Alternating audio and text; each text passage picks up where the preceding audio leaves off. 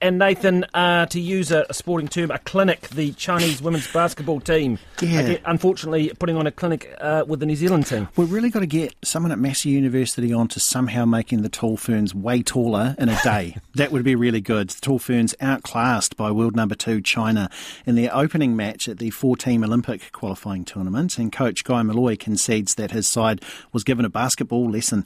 China won 94-47, with New Zealand struggling against the host's size and defence, giving up 17 offensive rebounds and 20 turnovers.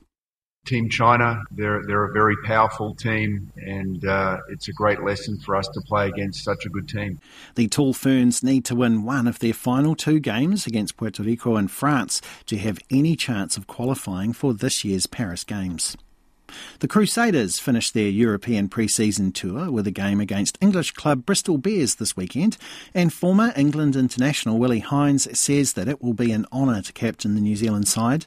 The Crusaders were beaten by Munster in their most recent Super Rugby pre-season match in Ireland and have made multiple changes for the clash with Bristol as they look to give most of their squad a run. Hines, who is back at the Crusaders after a long stint in England, is looking forward to the challenge. The Crusaders is my hometown team and team I grew up dreaming of playing for. So to get the honour of captaining the side is awesome, and I feel really privileged to do it.